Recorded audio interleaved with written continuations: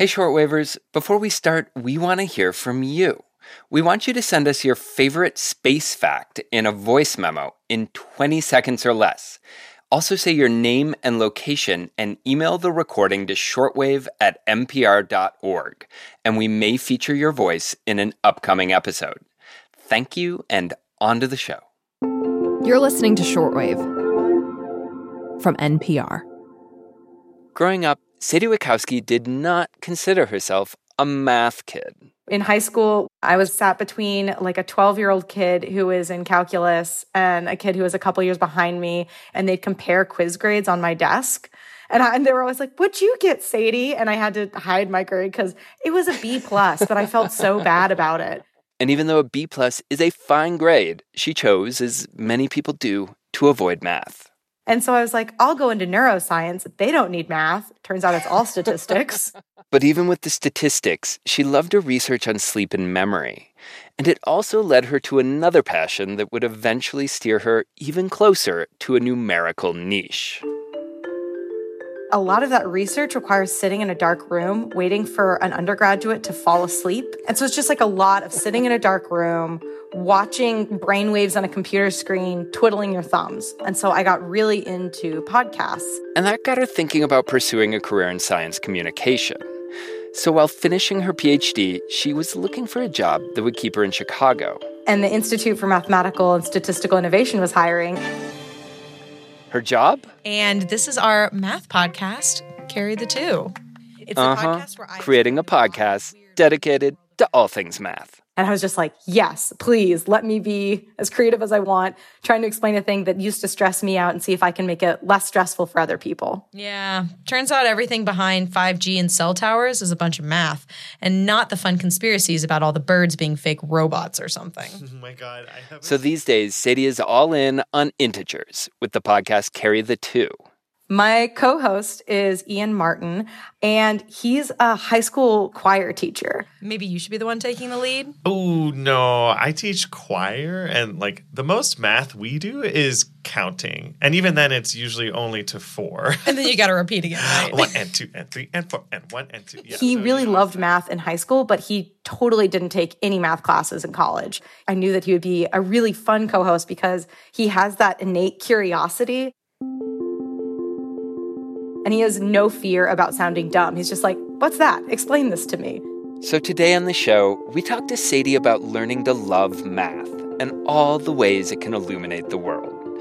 I'm Aaron Scott, and you're listening to Shortwave, the daily science podcast from NPR.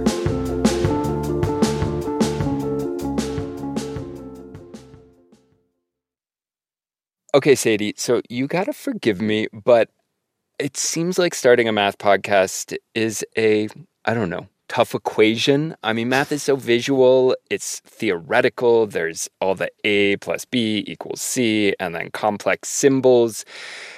How do you approach math in a podcast? We definitely treat this as putting cheese on broccoli. We're trying to give you something healthy and good and interesting, but we're going to put some tasty treats on top that make for funny stories or interesting anecdotes. And we really try to make sure in every episode we're getting across an idea of kind of a subfield in math, but we're not trying to read aloud equations because people think of math as just being the equations and this memorization. And I think it gives people a lot of anxiety. They're like, surely this is too complicated for me. But when you actually speak to the mathematicians and researchers doing this work, they have really clear and interesting ideas and problems they're trying to solve. But you have to get there and then work your way back down and figure out, okay, what level of detail is appropriate to explain this really cool big idea and how they're tackling it. And so, I mean, you aren't, as you say, focusing on the equations or the theory side so much as focusing on real-world applications. Can you talk to us a little bit about why math is important to real life? Secretly, anything that you're trying to figure out, it's going to come back to math, to these really interesting math theories and models and ways of understanding the world. And you really need that math to get to that basic level. But it all also scales back up into how do self-driving cars work and how do they interact with human drivers? Or what the heck is 5G? I mean, how does all that work? I mean, it is electrical engineering, but ultimately it's all math. I'd love to talk a little bit about how you put that into practice with your first episode, which is with the mathematician and computational biologist Carrie Diaz-Eaton. Would you introduce us to her and the research you're focusing on and how it gets at that idea of it's all math? So Carrie was our first guest. I had interviewed her earlier because she had given this great talk all about diversity, equity, inclusion, and justice, and using mathematical tools to reflect on kind of the scientific and mathematical community at large. And so our first episode was focusing on this report titled Data Science for Undergraduates, Opportunities and Options. The interim report came out in February, and then the final report was released 6 months later in August. And basically, she read the interim report and thought it was really great at covering diversity and equity and inclusion. But then the final report seemed to be missing those aspects. And opened to the table of contents and said, well, where the heck is the chapter on broadening participation? And the authors explained that they had infused it throughout the document, but she went through and used actual mathematical techniques. So step 1, pick keywords. Okay, so in this case, since we're talking about diversity, equity, and inclusion, I'm assuming those would be good words to look for? Exactly. The second step is to just look at the change in frequency of use between the interim and final report. She found, unfortunately, but a little bit to no one's surprise, the second most dropped word from the interim to final report was diverse. No. Oh. She found that just discussions of broadening participation were totally dropped, or they were reframed in this way of not it's important to include students in these fields and that it will benefit the fields, but that the field would be a benefit for these students. And so it became not about actually including people, but saying you should want to be a part of this. And she mentions that it's a field that is so new it hasn't even settled on a name yet, although there's a couple options, things like quantitative justice. So I'm curious, you all have put out a few episodes now, and the second one is all about honeybee swarms and group decision-making, which is definitely on the lighter side.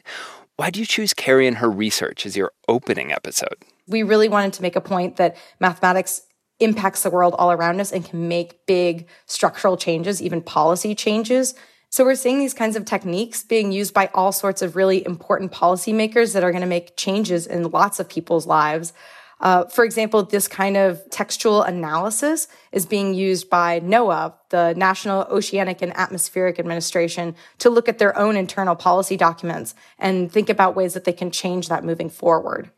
I'd love to zoom out from that to something that you mentioned a little bit earlier, and that's that a lot of people, at best are maybe ambivalent to math or think it doesn't really apply to their lives, or at worst, actively dislike it or are afraid of it.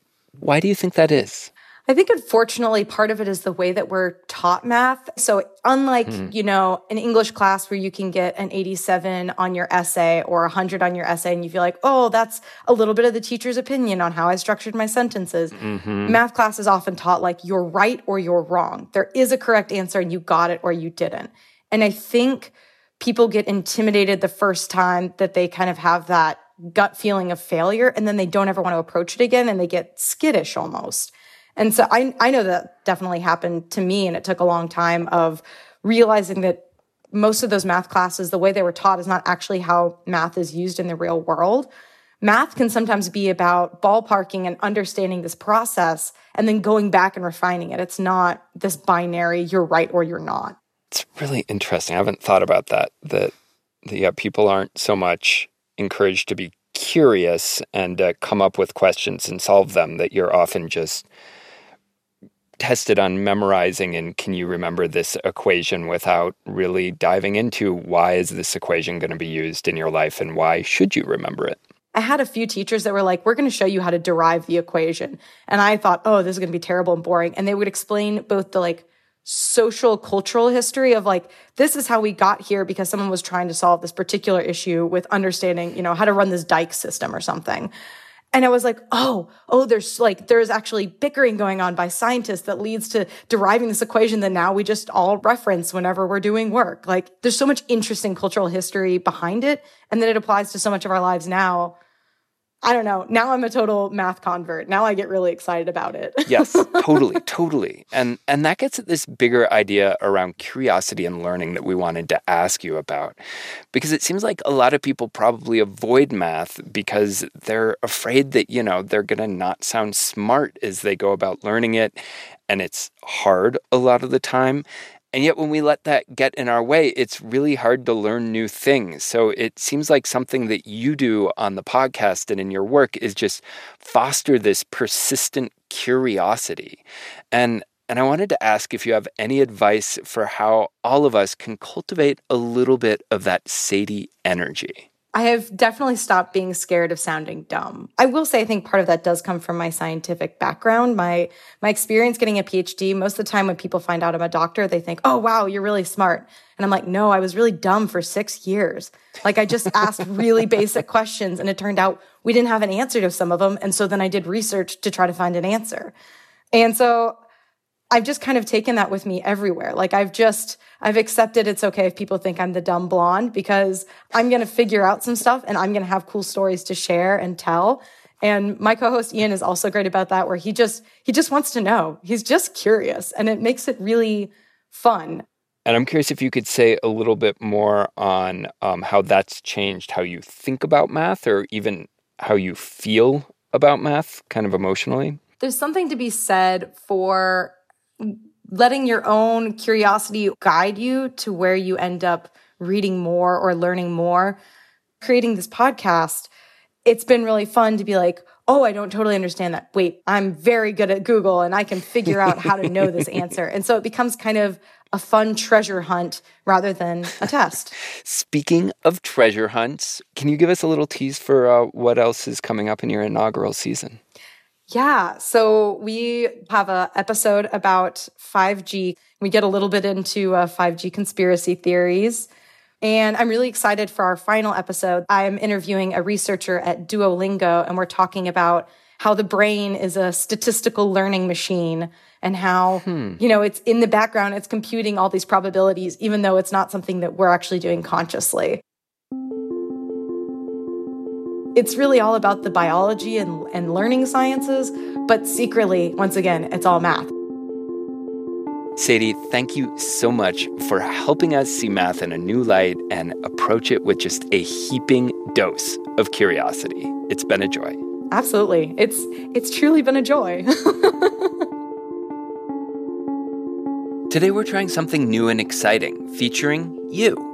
Today's math story comes from listener Rochelle Gander-Rude in Tacoma, Washington, who happens to be a college friend of mine, but producer Burley McCoy swears she did not know that when she picked Rochelle's story.